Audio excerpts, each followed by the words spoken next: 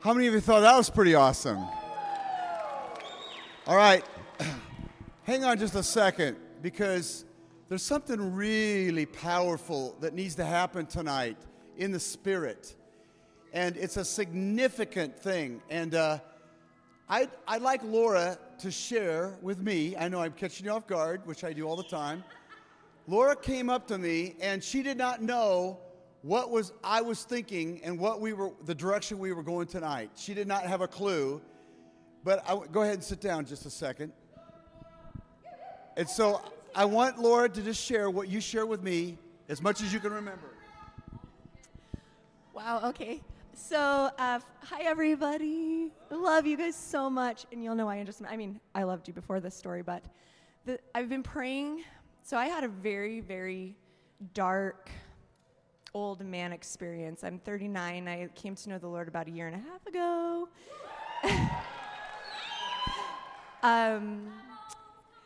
And Jesus and I get pretty real when I pray and when we talk.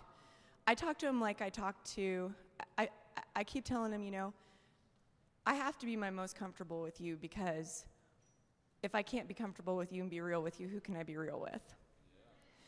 And so I kind of get in his face sometimes, and then I apologize. But I do. And one of those things that I just say, what is up with that? And that's been one of my what is up with that conversations that I've been having with the Lord for the last year and a half is, why did I have to wade through the deep belly of the prison up here and be tortured, and because it was a deep, dark place. And I was surrounded by death in many different ways at every turn most of the time. So I kind of had an issue about that, even though I know he loves me. I know that. And I've been asking, and I haven't gotten an answer yet until this morning, and we were worshiping, and I'm shaking a little bit. The Lord said to me, I had to wait so that you could be born into the right family.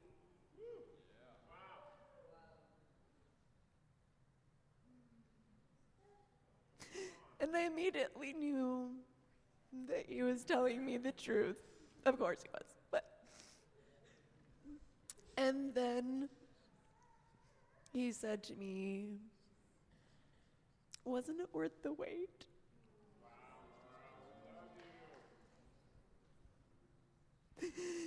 And of course the answer was yes. And I understood his purpose, and I understood, like when I first met all these guys, and they just Jessica was one of the people that prayed for me. Derek Cook is not here, but he was the other person I work with at the bus garage. He prayed for me too, and I was I encountered Christ in a really radical way. Oh yeah, he showed up in my bedroom, woke me up one morning, and I didn't know much about him at all, actually. And from that moment on, my life has completely changed from death to life. Anyway, I fit in with these guys so naturally, and I had never felt that I fit in anywhere. And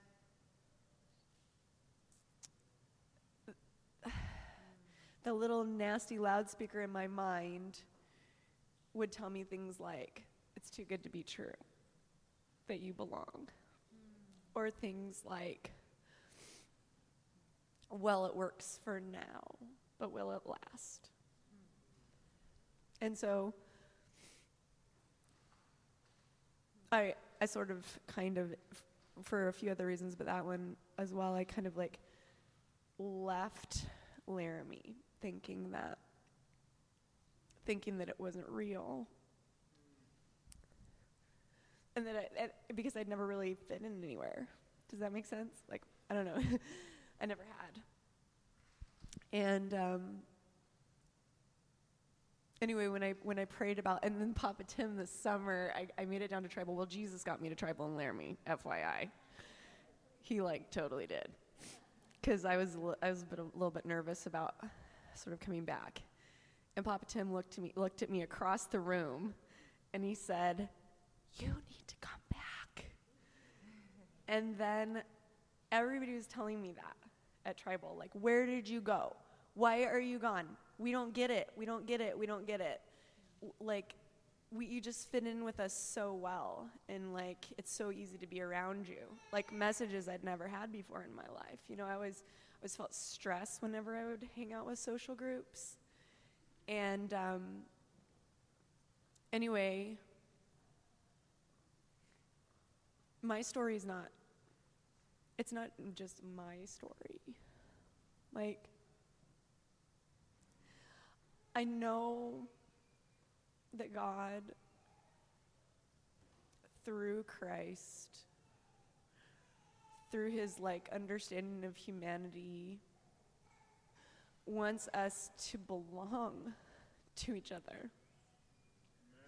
And to not feel like we can't land in a family. Like, we can land. And it's okay to do it. And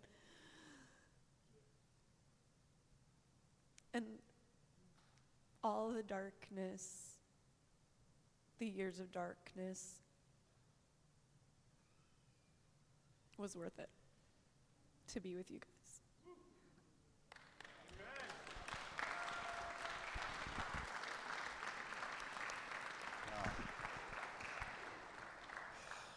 All right.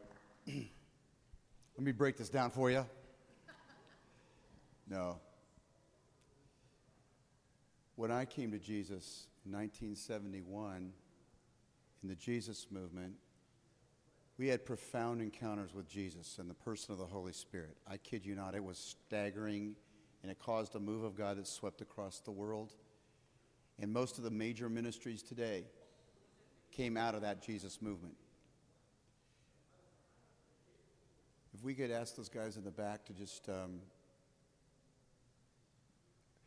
But here's the problem. When a revival that hit is not God's ideal, because revival implies something's died and been dead a long time, and God has to resuscitate something dead. And so we talk in glorious terms about revival, but it's not God's ideal when something dies. And you know why it died? Because the father's hearts weren't turned to the children, and the children's hearts weren't turned to the father, and there was not a divine connection in the spirit world where people could transfer the anointing of God, and parents dropped the ball, and generations dropped the ball, and people were running around the planet as orphans. So when the Lord came and visited us, orphaned, flower children, hippie, broken, drug addicted, sexually addicted, jacked up, looking for life. We were the lost boys, the lost girls, just like Laura. But when revival came, there was a big missing piece. There wasn't an organic family in place to absorb us. There were only institutions and meetings and programs. And so a bunch of us were thrust into leadership. I mean, when I got born again in my denomination, nobody knew what to do with me because they didn't even know the term born again. So I was a freak of nature in my own church, and they said, "Don't worry, he'll get over it." And so nobody knew what to do with me. I had all this fire and all this power and all this energy, and all we did was hang out in Bible studies, and we just did whatever we could to find each other. But we were so broken emotionally and relationally and mentally that our souls were so fractured that, we were born again and we were very gifted, but we did not have fathers and mothers to raise us well, who were emotionally healthy enough to walk us through the stages of maturity and to heal us enough from our traumas in life So we found each other traumatized, immature, and broken.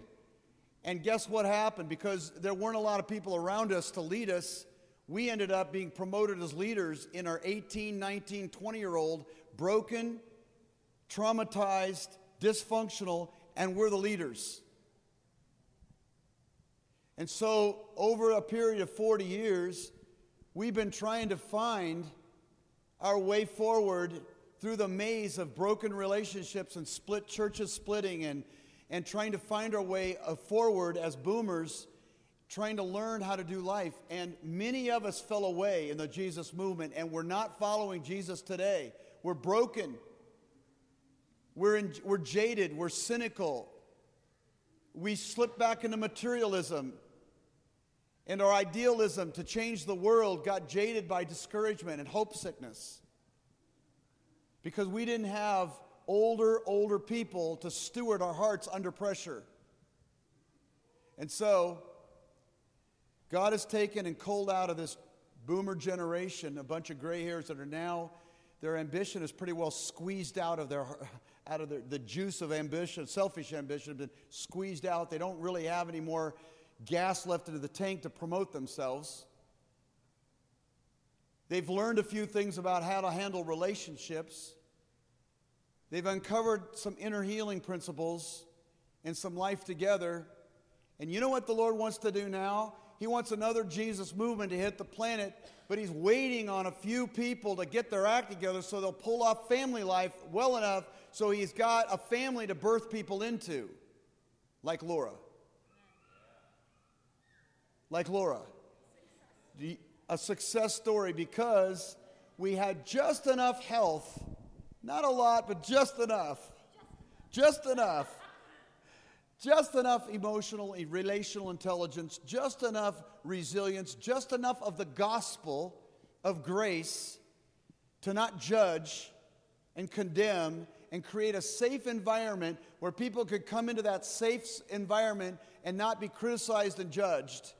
And we would work through no matter the residue of their fallen life without criticism and judgment. Just enough of the gospel of grace, just enough of the revelation of the finished work of the cross, just enough inner healing and deliverance, just enough relational skill, just enough anointing from the Lord, and just enough sovereign joinings at the heart and the mind level to form enough of a family that we could absorb Laura into the body of Christ. So what's happening right now is there is a massive move of the Spirit of God coming to the earth again. Only this time, the Lord wants Jesus, a Jesus movement, but in a Jesus family. Because Jesus is bringing, it says, many sons or daughters to glory. And how can you be a son or a daughter brought into glory without the benefit of a whole bunch of people that think you're awesome and are going to help you get to be like Jesus? Because you won't become like Jesus in isolation. How many of you understand that? You know, I love prayer meetings, and I love things like this. But I want to tell you something. You've got to have life on life, heart connection. It says in 1 Peter 1, loving each other deeply from the heart. There's got to be that organic connection of unconditional love in family to facilitate our destinies and our wholeness. A prayer center won't just do it as good as it is. A teaching center won't just do it as good as it is. An institution or a program won't do it as good as it is. The only thing that will make you like Jesus is the Father, the Son, and the Holy Spirit in the context of family. How many of you understand that? So right now, everybody's walking around the planet looking for their people. And the people that they're supposed to draw into have a sound coming out of their spirit. There's a sound of heaven. Do you understand what I mean? There's a harmony. There's a sound that emits out of their spirit. There's a river. And you'll know your people because they have a DNA about them that matches your DNA. They have an essence, a sense of what God's doing in their life. And they know in their knower that they're connected on this journey to bring the kingdom of God to earth with this particular people. Now, we're a part of the whole family of God. We love Roman Catholics. We love Episcopalians and Presbyterians and Baptists. And I love Friends and Quakers, and I want to be an honorary member of every one of them. Seriously, I am a son of God. I belong to the whole body of Christ. You know?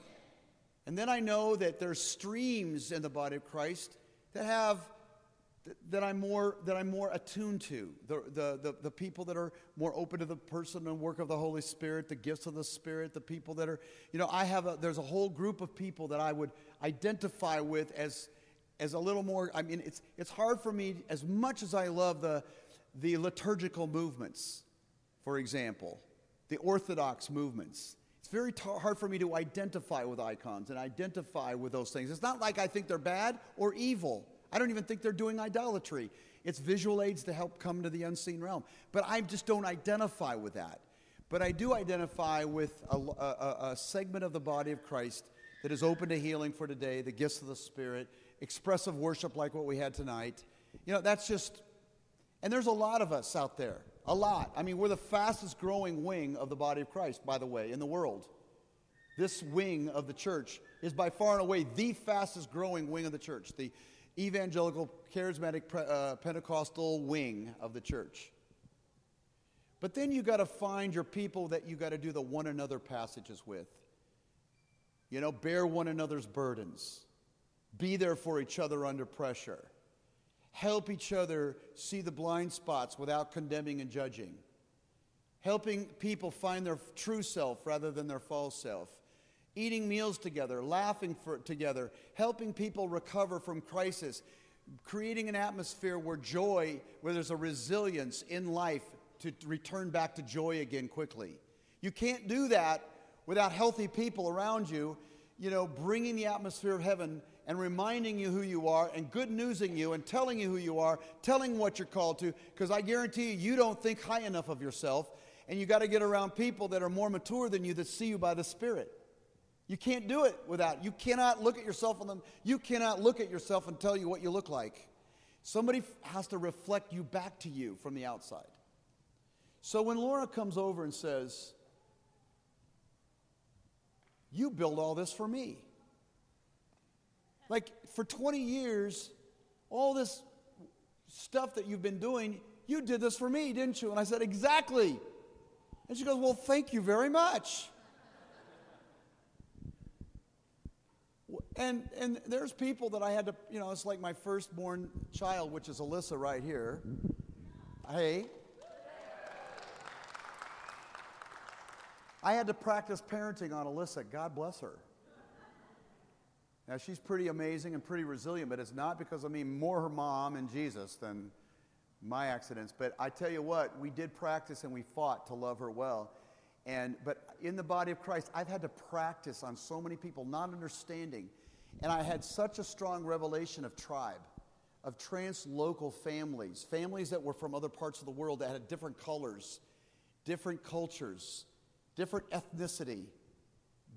We needed to reveal what heaven's like on the earth.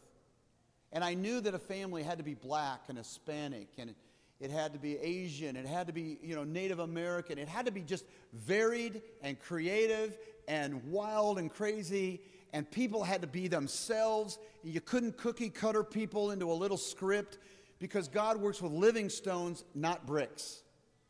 And so God wants everybody to be, creative and awesome, and that's men and women and boys and girls. And God wants a safe family, but a tribe that is across geographic boundaries. That's the model of the New Testament. So I got really energized by that vision.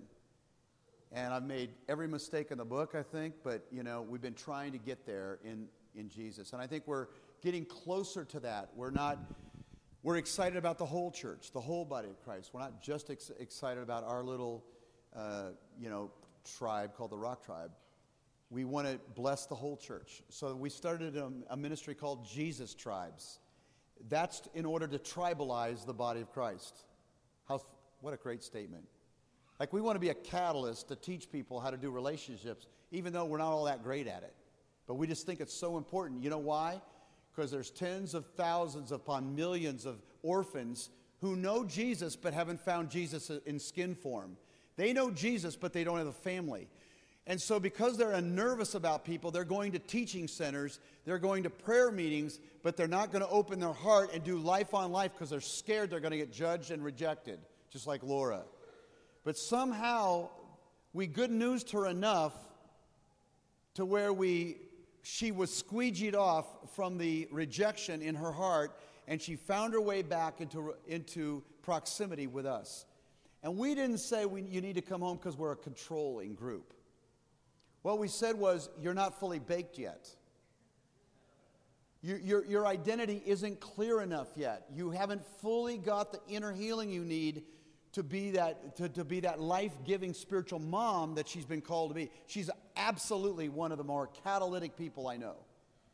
And so she just needed more opportunity to be love-bombed by Sherry and by you. Now tonight, I want to ask a few of you to come up, and I want you to really pay attention to what's going to be said.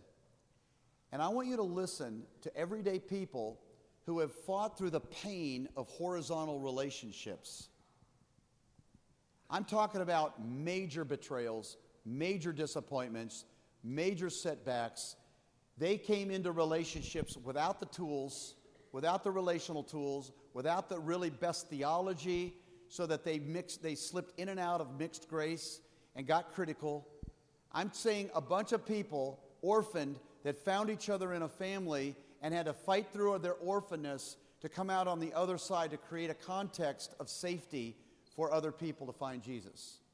And I'm going to invite a few of you up that are leading microchurches right now. We call them missional kingdom families. They're small spiritual families on mission. They're little family platoons.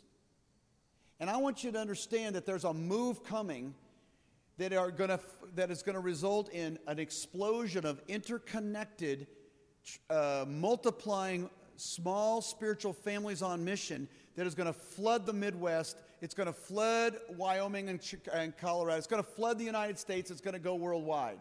These are whatever you want to call them, family groups, cluster groups, life groups. I really don't care what you call them. But they're going to be legitimate spiritual families with healthy spiritual parents that have healthy relational skills and love for Jesus. They're whole as much as whole can, you can get, with a little probably brokenness. But they're not going to be isolated and stand alone. They're going to be connected organically with fivefold ministry gifts and accountability and love, because they don't fully trust that they could not be knocked out by hell. They're not going to be so arrogant as to think that they can operate independent of the larger family of God. So they're not that stupid. They're going to stay in close proximity with other leaders because they know how dangerous it is to enter into this life of relationships where 1,000 landmines could be stepped on and blow a leg off. This is hard work. It's difficult. Most people don't have the guts to enter into it. Or let's put it this way, they're so traumatized and broken that they wouldn't dare go into someone else's living room and open their heart. And I don't blame them. Some of the worst settings I've ever been in is in small groups. Some of the most abusive experiences I've ever had spiritually are in small groups, small spiritual families, where people got, they had Bible arguments and, quote, sword fights. And they began to get critical, or somebody was insecure and they wanted to be a wannabe preacher, and so they hijacked the whole meeting and talked the whole time in an unanointed and awful way. I mean, it was like, are you kidding me? I don't want to waste my time with this dysfunctional situation whatsoever. So the Lord goes, you don't get out of this so easy, bub. That is my model. Jesus had 12, Moses had 10. This is my model. Family life, spiritual family is my model. Biblically speaking. So you can't just quit because it stinks. You can't overreact. You have to go and grow in competency as a leader and help other people become competent. So, Liza, could you reach in that box and pull out, I want to show you a love manual. Just pull one out. This represents 30 years of pain. And it's really just principles of how to love well. It's really not a script. You can't follow a script when you're in family life. Now, here's why this is so important for you. What Laura just said has profound implications for you, because most of us in life are driving with the brakes on when it comes to relational life. We have 1,000 ways to stiff-arm people and to kung fu moves of the heart to stay safe, to self-protect. How many of you know what I'm just talking about? I guarantee you, your self-protect mechanisms are so sophisticated, you want nothing, you're so terrified of the idea of transparency and intimacy that you aren't going to wander into that place and let anybody have the power to hurt you like that. You guys get what I'm talking about here? This is a lot safer to stare at the back of someone else's head and worship, and then, or talk, listen to somebody talk at you, and then go home and then just be lonelier than hell for the rest of the week. All right? But if you're going to do it the God way,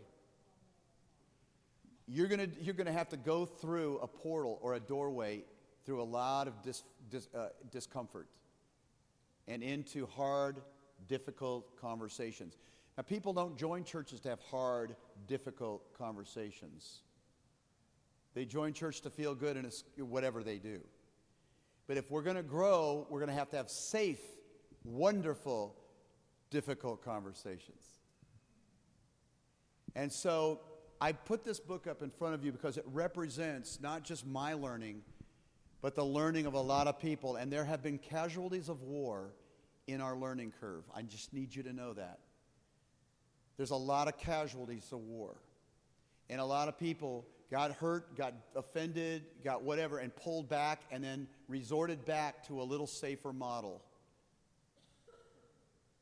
But I'm here to announce before the Lord, before the angels that are in this room, before you, that God is unleashing a Jesus movement in the world that is going to be so powerful. But this time, He is going to have a Jesus family, a Jesus' tribes, to catch those new believers and raise them properly. Will there be mistakes? Oh my gosh. Just like the way you make mistakes when you're raising your kids. Will there be weirdness? Of course there will be. But with enough people bearing down on your situation and helping you, there'll be corrections and learning. There'll be a learning curve. But I'm praying for the Midwest because I'm from here. This is my hometown. This is my people. This is where I am. Even though I have another place somewhere west. I don't want to tell you because you'll get, maybe jealous, but I'm just kidding. No, I have another property. But you know what? I have a lot more properties I own in Kansas City than I own in Colorado. This is our home. The Midwest is our home. And we want to see in the buckle of the Bible Belt a massive move of the Spirit that blows religion out of this city and releases the authentic Jesus in this place. And it's going to be Jesus, a ton of Jesus, in Jesus' family. And I call them tribes because it's a family of families. And it doesn't have to be our tribe. I don't care what tribe it is. Just get in one. Jesus tribes. And I believe, by the way, a lot of denominations are going to be turned into tribes before this is all over. I absolutely believe that. 100%. The leaders are going to get convinced that their model isn't really helping people become like Jesus. And they're going to have to admit that. It's going to be very painful for them. They're going to do a lot of soul searching. And they're going to, I'm talking about leaders of main denominations. And when some simple questions are asked, like, are people really becoming like Jesus on your watch from the inside out? And are they maturing in wholeness in Christ and discovering in their gifts and bringing the kingdom of God in the marketplace? They're going to have to answer some hard questions before this is over. And after it's over, they're going to have to go straight back to the Bible and figure out that what we're talking about is the way you're going to have to do it. Hard, difficult, life-on-life relationships called fathering and mothering and family life with siblings and everything. And it's messy and messy and messier. Everybody just say messy. Love and relationships are messy. But religious spirits want you to script it and program it and make it tidy so you can demystify it, to create safety for your heart. But I'm going to tell you, love is messy. And love is painful. And love suffers. That's how we got to do it. And you know what? There's no branding on this. This is just Jesus. And Jesus' tribes in Jesus' kingdom on earth. Those three things are the river that Chanel got drawn back to. It's the river of God. Those three things make up this river of God that's going to gush through the nations. Do you know how much they need this in Myanmar? Lydia met us in Myanmar, and she's weeping. Well, we met before, but she set the stage for us to go to Myanmar, and she was just weeping. Tell them, these people don't have functional family life. They don't have functional relationships here in Asia. I'm like, this is a universal problem. It is not just an inner city problem. It's a Mission Hills problem. It's a Lenexa problem. It's an Overland Park problem. This is, Lee Summit problem and a Raytown problem. It's not just here. It's everywhere. It's epidemic.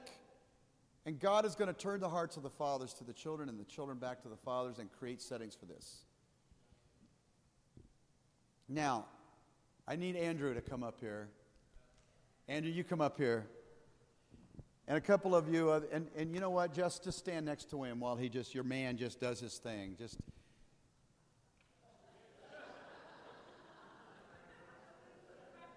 Oh, yeah, when you're in Wyoming, you never are found without a water bottle.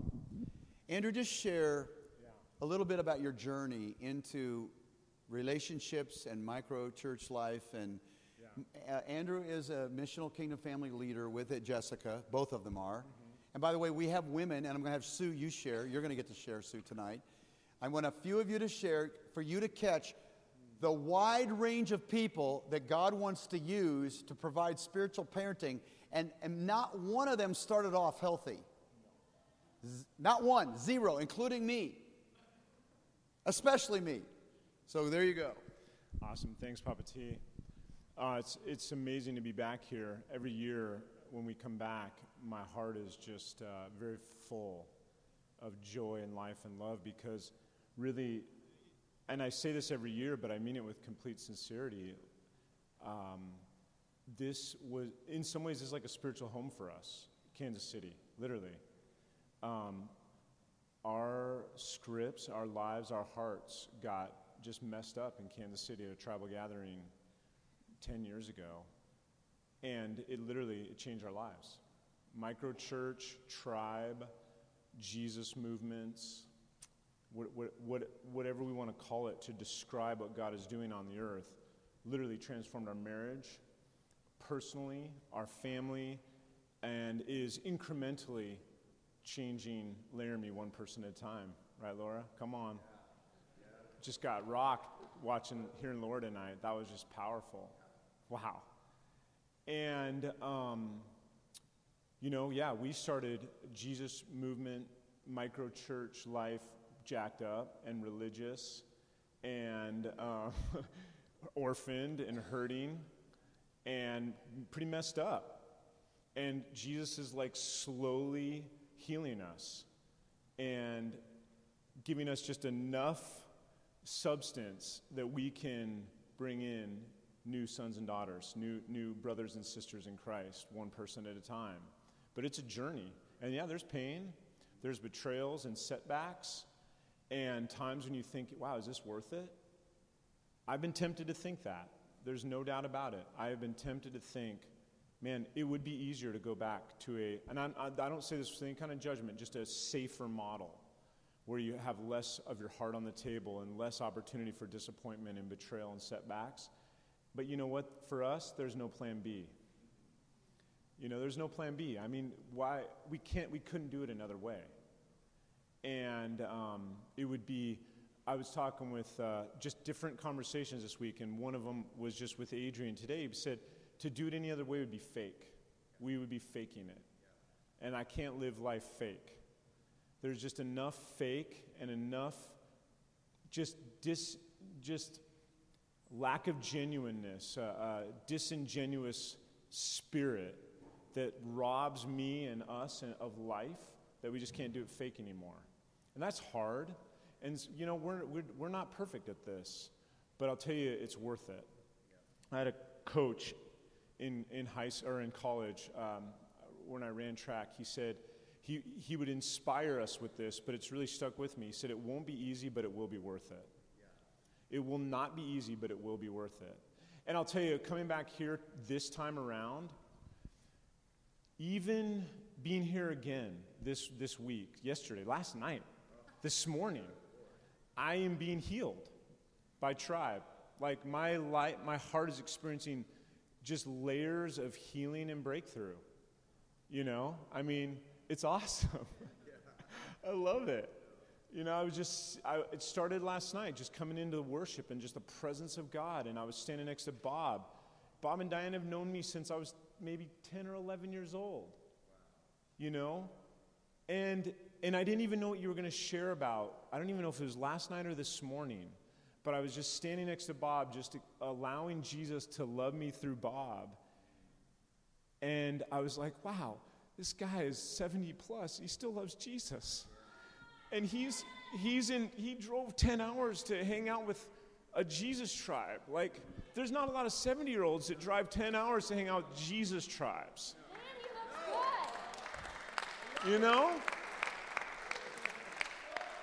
And he's healing people just by loving them. So is Diana. She's sitting next to Chris, and Chris is getting messed up by Jesus.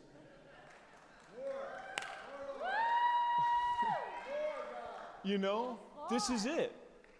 This is what Jesus is doing on the earth. And then I just got a deeper revelation of Tim this weekend. Like, this man is laying down his life for love. There's no gain in it. There's no gain. And I'm like, man, this guy, Jesus in Tim, has changed my life. And he surrounds us with guys like Sam and Michael, and others. And I mean, what a gift. And these men of God of stature, 70, 60, 70 years old, come in and share their hearts. They don't teach sermons and give Bible lessons. I grew up with that. That sucks. It's good, anointed teaching is awesome. But having people just kind of lecture you with Bible lessons is not awesome. And these guys come and share their heart, the substance of Jesus. And that just heals me because it's Jesus talking. And that's what we're aiming for. That's what we're trying to describe. That's what we're aspiring to, is intimacy with Jesus, intimacy with Christ and one another that heals hearts and invites the lost because they say, well, I don't have that. I've got nothing, really, at the end of the day. I got some football, I got some porn, I got a cell phone that I kind of escape life on, and that's it. And you guys have love. You got something, you got substance. I want that. And so so my wife and Jamie, where's Jamie? My wife and Jamie and one other person, and Brittany, part of our spiritual family, see Laura in the rec center. There's 1,000 kids and rec ball and volleyball, blah, blah, and they say, well, Laura, can we pray with you? And they just say a simple prayer, and Laura gets rocked by Jesus. Now, that's awesome. So anyway, this is, wow.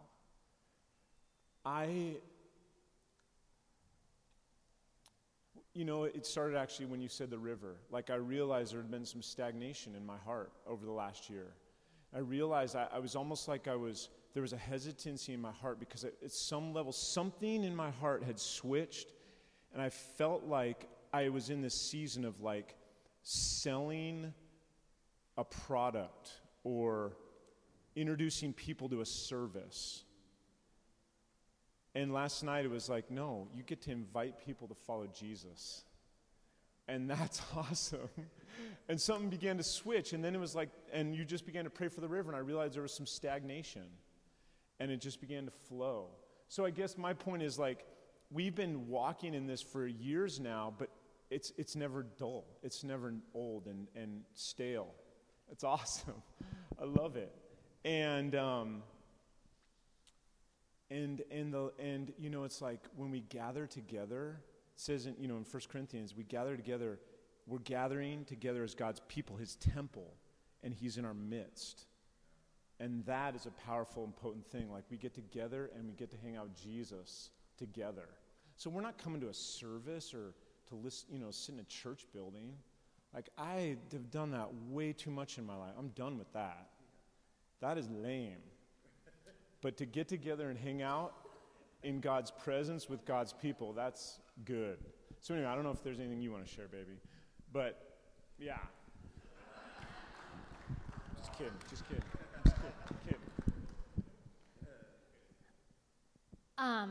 So tonight during worship, I was reminded of March of 2017. I was in this building and it had pink carpet. And it 2007, because we're in 17. That's right. 10 years ago when you're having fun. And so we were in a circle, and Mano, who he's very missed this week, isn't he? Mano, we miss you. We love you. And he started some worship, and I spun myself out of control and passed out on the floor.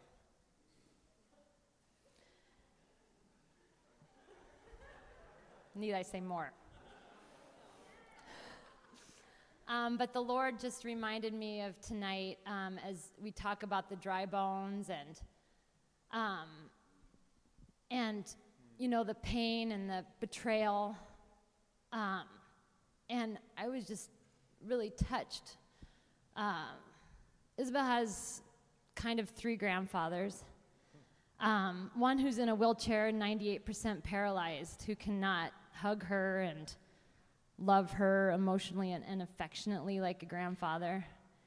And then my biological father's out of the picture, and my stepdad, who's now adopted me,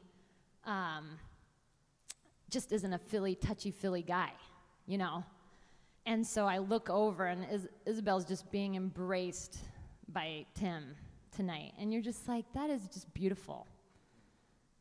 And anyway, through this process is, you're worth it.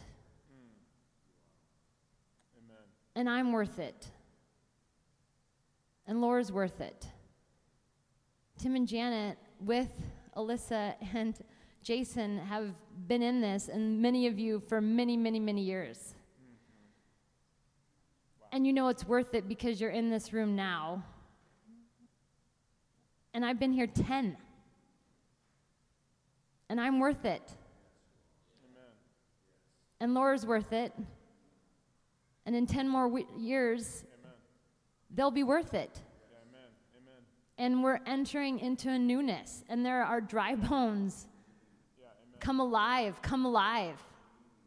I came alive, passed out right here.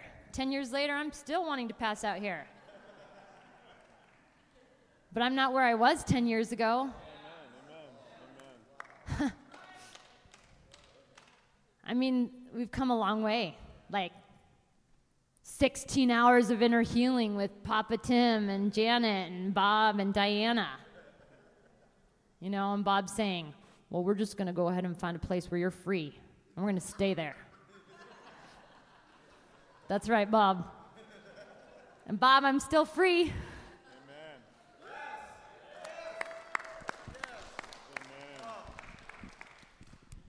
You guys catching this? Who is fighting for you, for your liberation?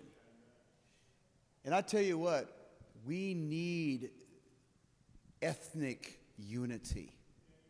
We've got to have this thing. We've got to have this thing with every culture and people group. There's so much Jesus in every people group. If we don't have a connection that Jesus in them isn't going to get into us and we're not going to be whole. I'm telling you. Gloria a Dios.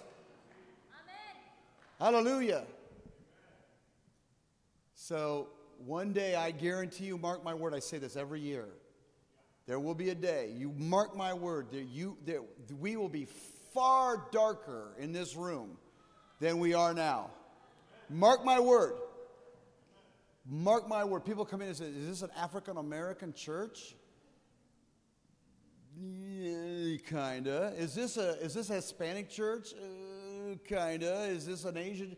I don't know. It will be so incredible, the level of the love. But we will have another stretching to do to understand Hispanic life. We have to draw into the suffering package that has been. What has it been to be a black person in America for 200 and 300 years? We've got to crawl into that narrative, or we will not love well. We're going to have to listen and let our guard down and get this love thing. All right, there's more people I want to have you share. You just hang in there because God's talking to you right now. You know what he's doing? He's inviting you into a revolution. He's inviting you into a river. If you can't feel that invitation, you probably just took some, what do I want to say? What's that motion sickness? Dramamine. I'm telling you, Jesus is pulling on your heartstrings right now. Can you feel this? Can you feel like, oh my gosh, I'm being hijacked. My script is being upgraded.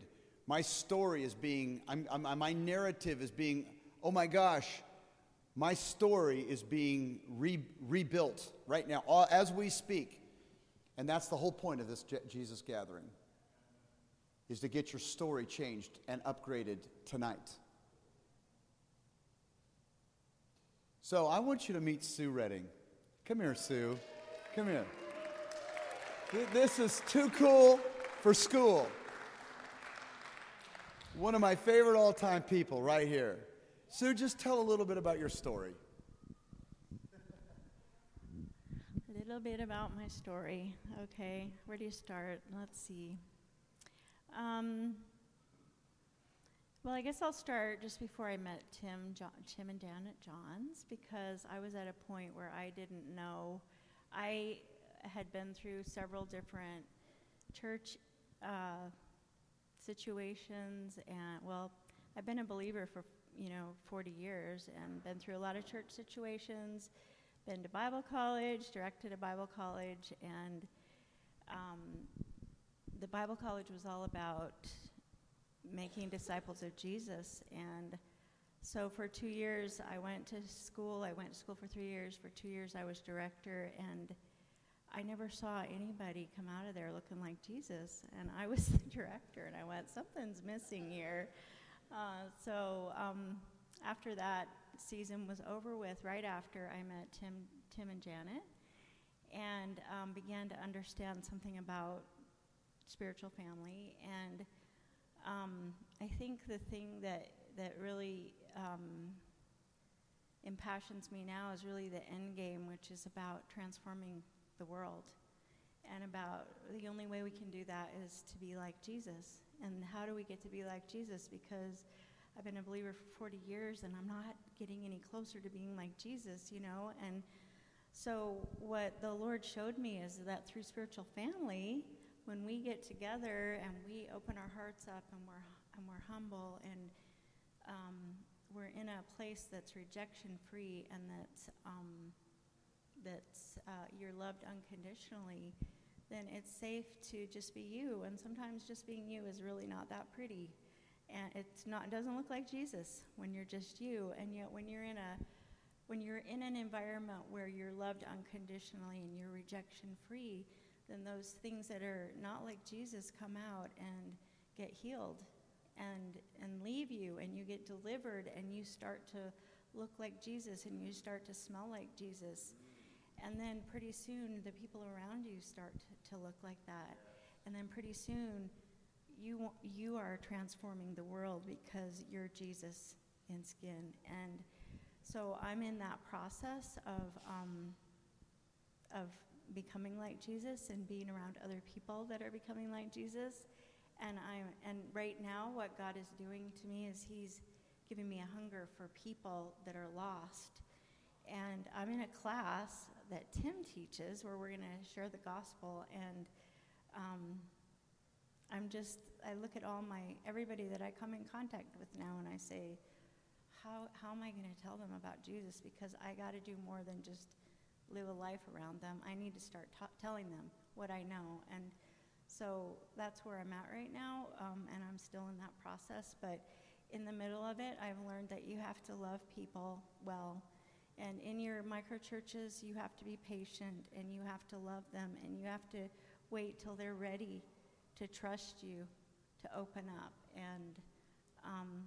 and then you have to love some more. And the other thing that's really important is you don't fix people, only God does. So take that weight off and just be there for people. Sometimes you need somebody to talk to. Sometimes God will give you ways to help them in inner healing. And if we're just listening and we do what he says, there's no burden.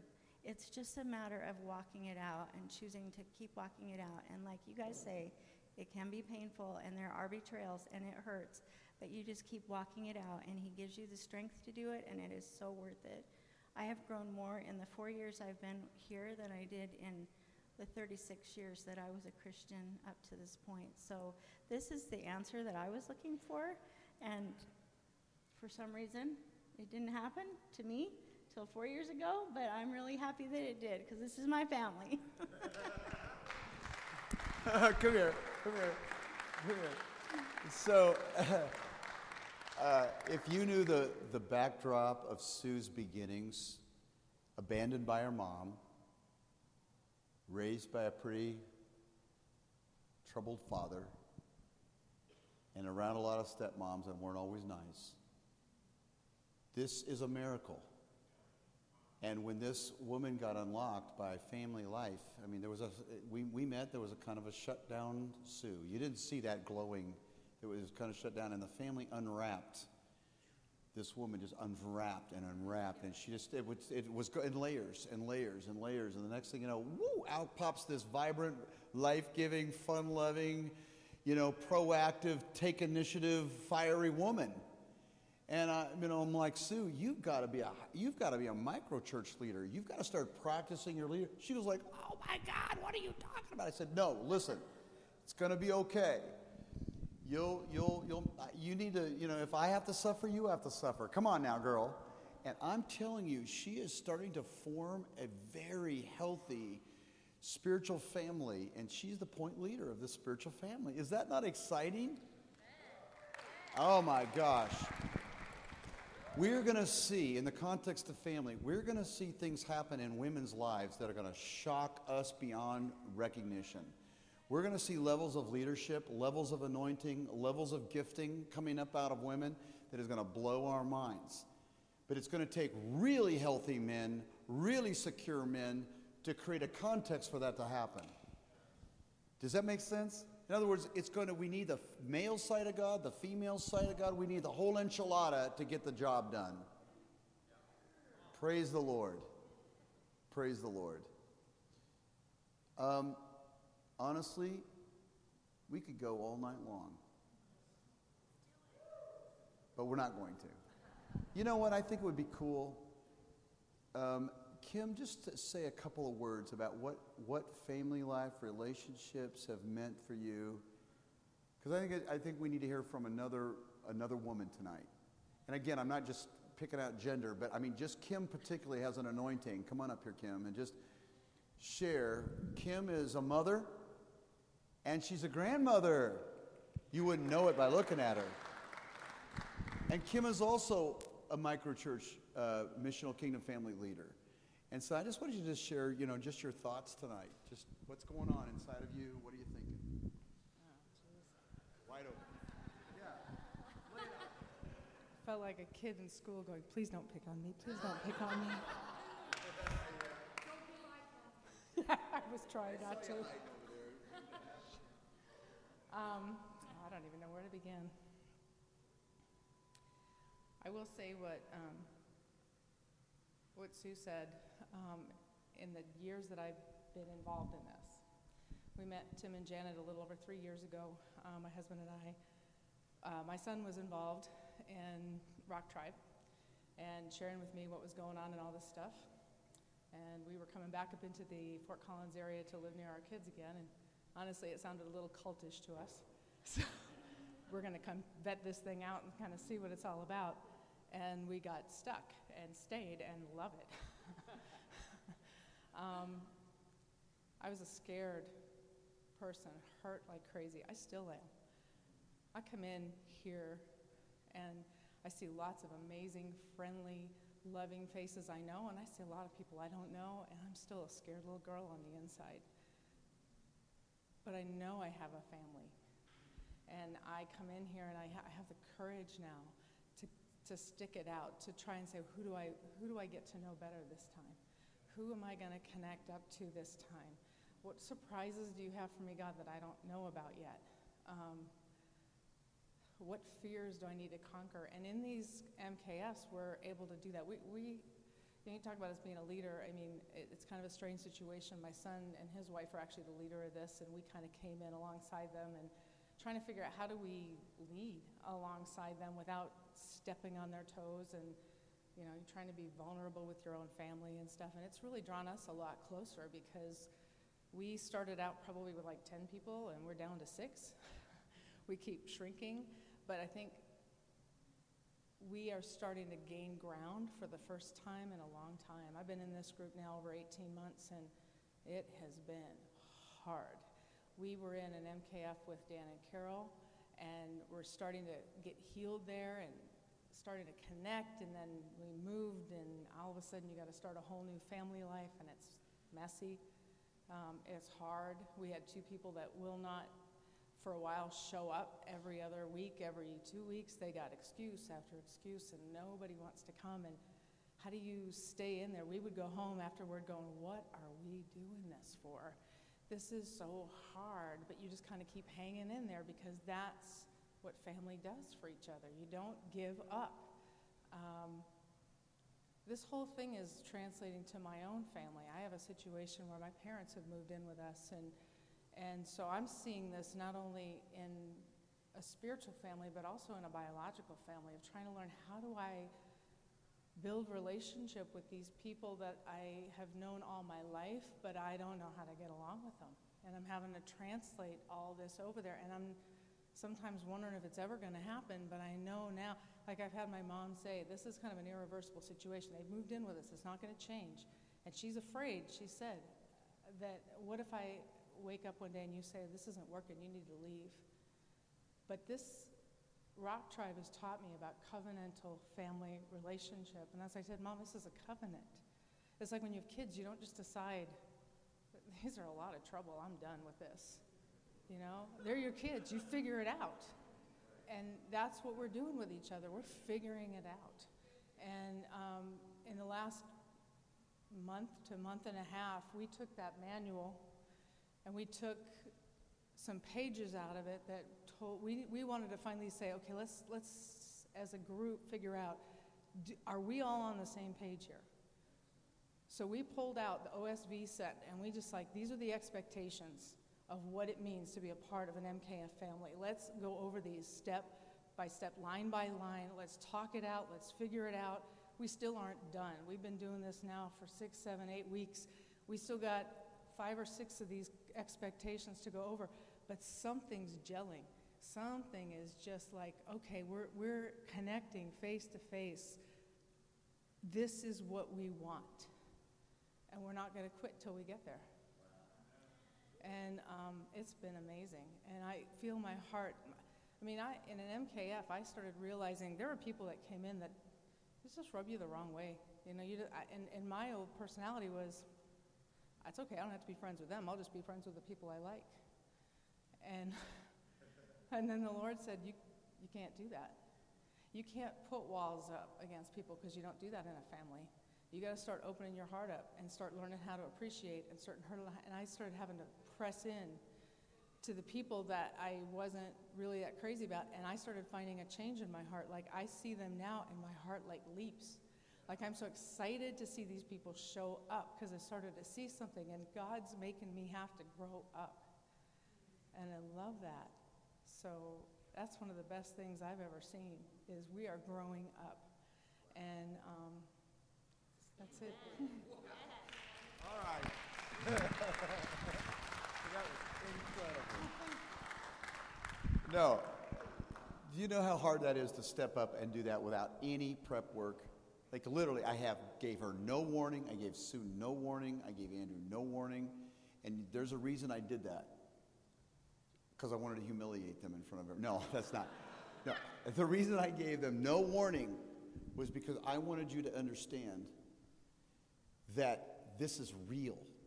They're speaking out of their spirit. They're not echoing some script. They are literally, it was not hard for them to pull right up out of their human spirit the rhythm of life that they're trying to, that we are trying to live. So this thing looks so ominous. I mean, it looks like a Bible. All it is just some recommended ways to love better. And I'm not going to make this available to you, okay? I'm not going to try to sell this book to you tonight, okay? I wanted you to see that this is a body of material that we've grown together and accumulated together. My name happens to be on the cover, but I guarantee you this was written by every single person that has gone on this journey in blood, sweat, and tears. And what we want to do is we're sounding an invitation out to not just the Midwest, but to the nations. And what we want to do is we've developed a ministry that is neutral. You can't join it. It's really more neutral. It's Jesus Tribes. It's a catalyst for a move of God that doesn't require people to come into the Rock Tribe. It's just, we want to bless. If anybody's open to a lot of Jesus, we don't claim to have all of it, but we want to go on the journey with you, and we want to make whatever we have available to you. And we're going to partner with people that aren't in the Rock at all, and will never be in, because we don't care. They're in Jesus. So this is not a Rock tribal gathering officially. Yes, there's a lot of people from our family of churches, but it's really a Jesus gathering because we want to ignite something that makes Jesus look good. And I would love to get into a conversation with Roman Catholics and Baptists and Presbyterians and Lutherans. I would love that, just to be one of the voices that we talk together. Come, let us talk together. The AG Church right down in Springfield. I would love that privilege, and I want to learn from them. I mean, some of the best small group people I just got introduced to by Michael and Terry Sullivan. And I'm going to have you close us up tonight, Michael. And maybe Terry too. I mean, if you got a thought or an insight. And so it's called the Life Model, and I've introduced that insight in here. It's some of the best research on brain science, on relational formation, on how the brain works, why we need joy, why joy comes from relationship. It's believers who are neuroscientists, who are psychologists and theologians that have come together and said, we have got to help facilitate a lot better, healthy relationships in the body of Christ, because we're not helping people get well. We're not creating a setting where they can be de-traumatized or matured. Those two words. We need a setting where people can get healed from the traumas of life, both omission and commission, and they can be equipped to be like Jesus in a loving environment. Now, you tell me who's doing that well. So anybody that's developed, that's taken some time and researched this out and helped wounded people get well, they get my attention. They get my attention, and this group has gotten my attention. And so we're integrating that into our model. Now, here's what I'm going to invite tonight, and then I'm going to have Michael come up. We want to create a war chest that empowers a revolution of love. And this war chest is a resource that we're going to use to make resources like this available to people that don't have the money for it.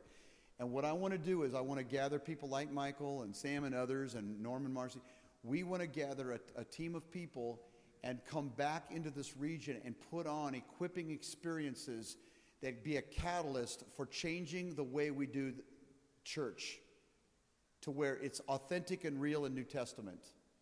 And we're fighting for the reforming of the church, the restoring of the church back to family, and we are going to fight this spiritual battle for the rest of our lives. We are not going to be sucked back into disconnecting and superficial relationships.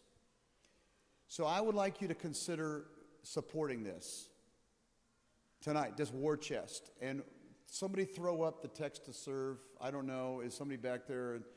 Throw up, you can write a check. It will go to the Rock, but we're going to use the funding, much of it, to start a thing called Jesus Tribes. And I have a whole website that I'm going to make as a resource to the body of Christ called micro-churches.com. It's going to be anywhere, available to anybody.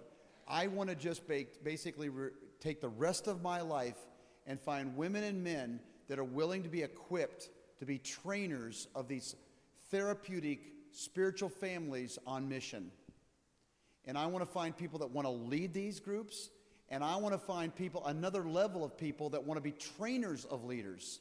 And I came to Sue and I said, Sue, I feel like the Lord is telling me, you are not only going to be a leader of your own spiritual family, you are going to be a trainer of leaders.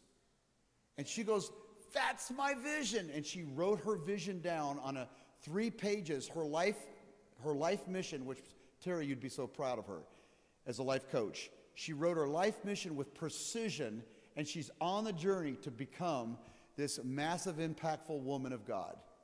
Is that exciting? And one day, Sue will be in front of top leaders, and she'll be sharing with them her life experiences and the principles that she's learned on how to do inner healing and deliverance, and how to set and liberate people to their fullest true self, how they're known in heaven. So there's the text to give. You can text a gift, or you can slide your credit card through one of these sliders, which Sue happens to have, and Laura happens to have. So why don't you come over here, Sue, and why don't you come here? Well, no, that's better to stay back there. If you want to slide your card to that, do it. And we're going to then pass the baskets, and you can just write a check, just rock, and it will go straight into this Jesus movement that we want to underwrite. So, Janet, can you just start do we have basket people? Oh, okay, you guys. The basket people, your basket cases. And I want you to really consider helping to underwrite this revolution. But more than that, I want you to consider inquiring about how you can go on this journey.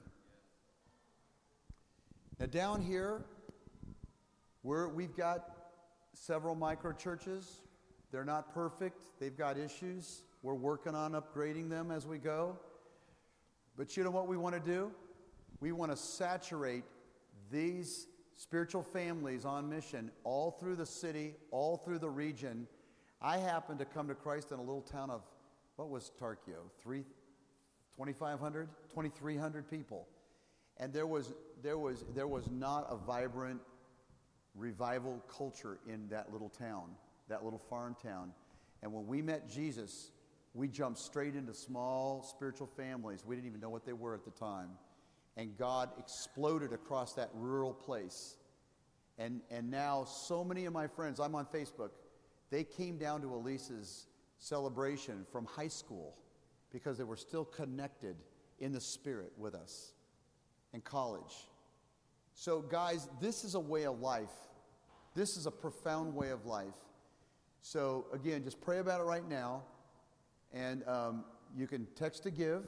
You can text a donation on the phone, or you can swipe a card, or you can write a check, or throw in cash. Okay, Michael, I'd like you to come up and cap this off a little. You and Terry. If you want to, that'd be great too. These two have had a revolution in their life over the years. They've been right in the charismatic movement, right in the prophetic movement. Michael has written one of the premier books on just the prophetic, giftings, and we were buddies back in the 80s. And Michael and Terry have carried a torch for, hi Terry.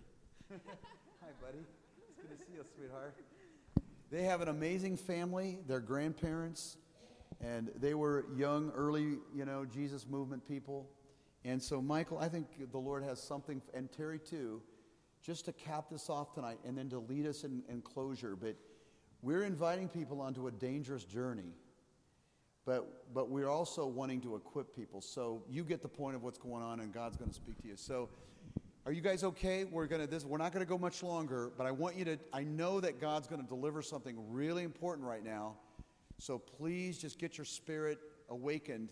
I don't see any sleepy people. I actually feel highly attentive right now. I feel like you guys are feeling the electricity of the invitation of the Lord going on. Like your life, if you're paying attention, your life is never going to be the same again. But you're never going to hurt as much as you're going to hurt, but you're never going to love as much and be as alive as you're going to be. Okay, so here you go. I loved your analogy about driving with our foot on the brake when it comes to relationships, because it's something we all were born for. It's something God created us for. And we intuitively and instinctively know we have to have heart-to-heart, life-on-life relationships that are authentic. Somebody was telling me the other day about the ATV. We need an ATV. Did I say that last night? Yeah. Authenticity and transparency and vulnerability, right? These things are essential to relationships, and they are scary, because we've tried at times in certain settings and we've gotten hurt. And so we still long for it, but there's a part of us that's scared, and we have to get through that. One of the things I thought about as I was listening to everyone share tonight about their microchurches is, I thought about it and then I lost my thought. It'll come back. I am 62.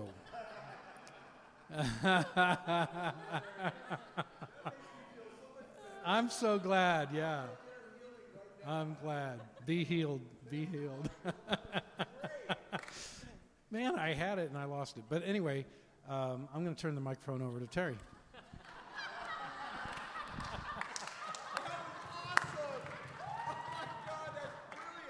Way to pass the buck, huh? Okay. They'll come back, they will. Well, what I'm thinking of is just what I was seeing from the Lord during the worship. So I'll just share what I saw. So I saw an angelic being that the Lord was sending to earth in this hour to empower his people to be reformers. And it had some kind of a blue outfit on, and it had a helmet. It was here to do war, but it was going to do it by making peace. So I saw an olive branch in one hand, and I saw a torch in the other. And I was just talking to the Lord about it. Okay, so what does this mean? And it had the name Reformer on the helmet. And I believe one of the most powerful weapons that the Lord has given us is peace, the peace that passes understanding, the peace that comes when all hell is breaking loose, and the peace that can come because we have relationships that are secure. I mean, it's a powerful, powerful weapon, and it's in short supply in our world. And I felt like the fire was to reignite our hearts in ways that we are burned out, and maybe our flame is not as hot as it used to be. That he was coming to reignite passion in our hearts.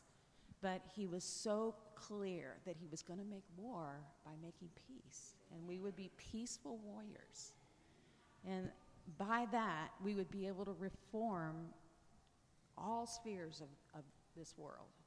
The religious sphere, which that's what's happening here, and that's what we're doing too. We're leading a church called New Hope Community, and we're doing small groups and spiritual families. That's what we're doing, because that's what's really most important. And we've been in pastoral ministry for years, and all kinds of wars that had nothing to do with peace, And what it all boils down to is small circles of relationships that are kind of platoons that make the difference in the earth. And so that's what we're doing. That's what you're doing. We're doing the same stuff.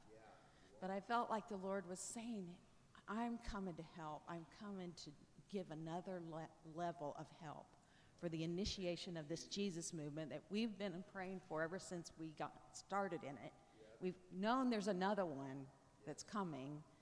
We've all done this thing for 40 years, and you know, there's just lots of 40-year cycles of things in the scripture. And I just believe that we're at the beginning of a new thing that the Lord wants to do, but it's characterized by the power of peace, passion in our hearts, and peace that we carry. And we make war by making peace. Amen.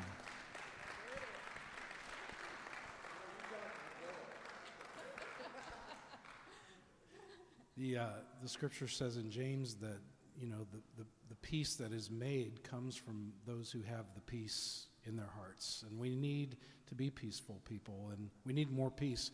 One of the encouraging things that I want to say to you is that even though Tim has said and others have said that this is challenging, you know, there's hard conversations that you will have when hearts are opened, you know, to each other, but there's also a key, I believe, to sustainability with our spiritual families, and that is by making sure that we do a lot of joy building. Because if we have joy capacity, a greater joy capacity, then we're going to be able to handle the challenges much more gracefully. And so what we're learning about is how to grow more peace and more joy into the human soul.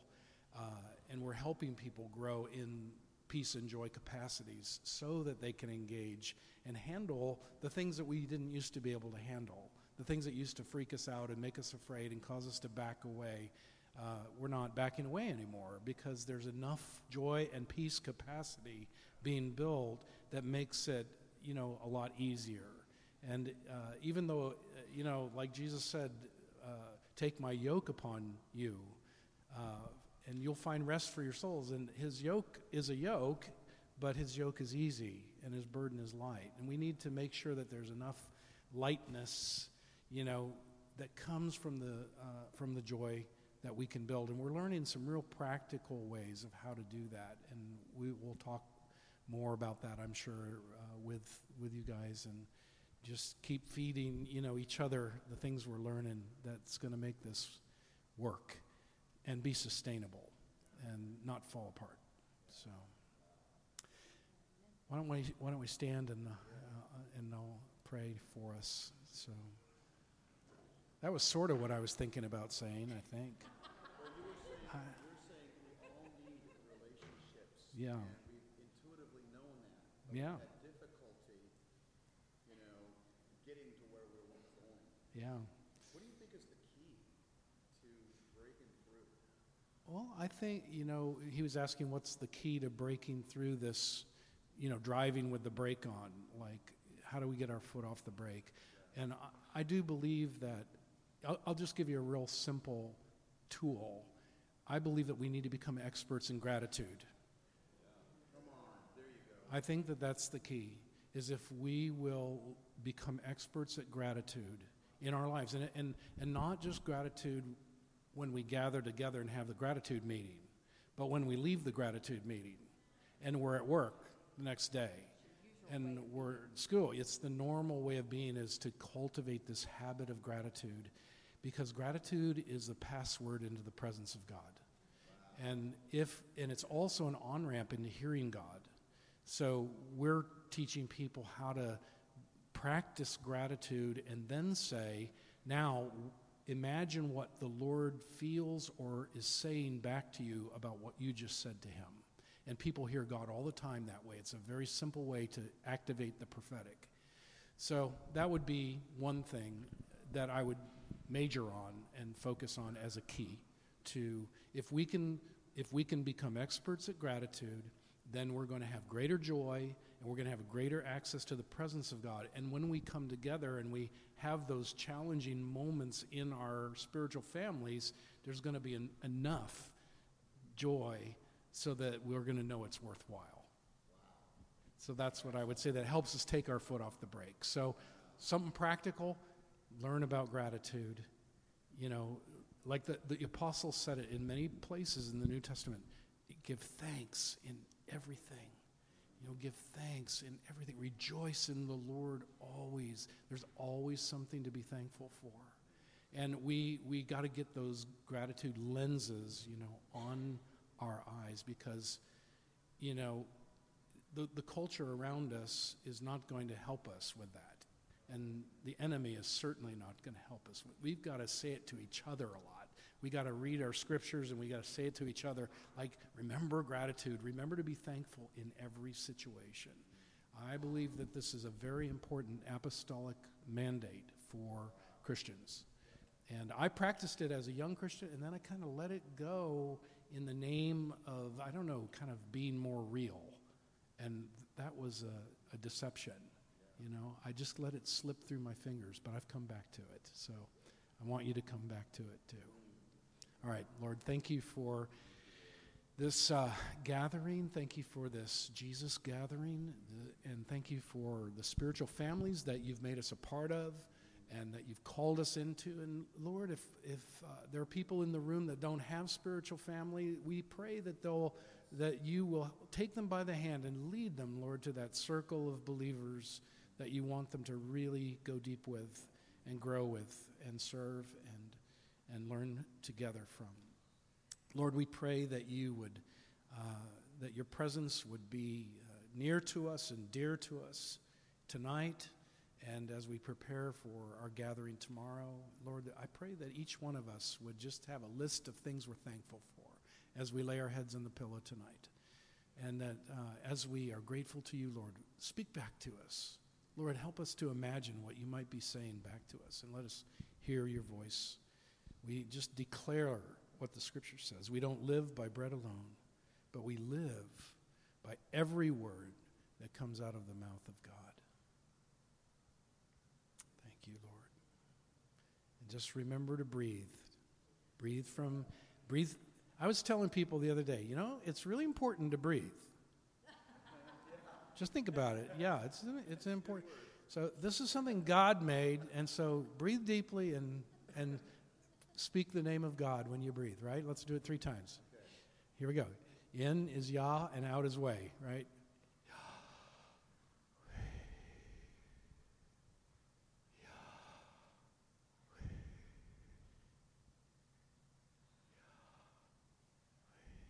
And may the peace of Christ be yours tonight, and the joy, the deep joy of Jesus. Amen. Wow. Hank stayed right up here. Hey, guys, tomorrow at 9,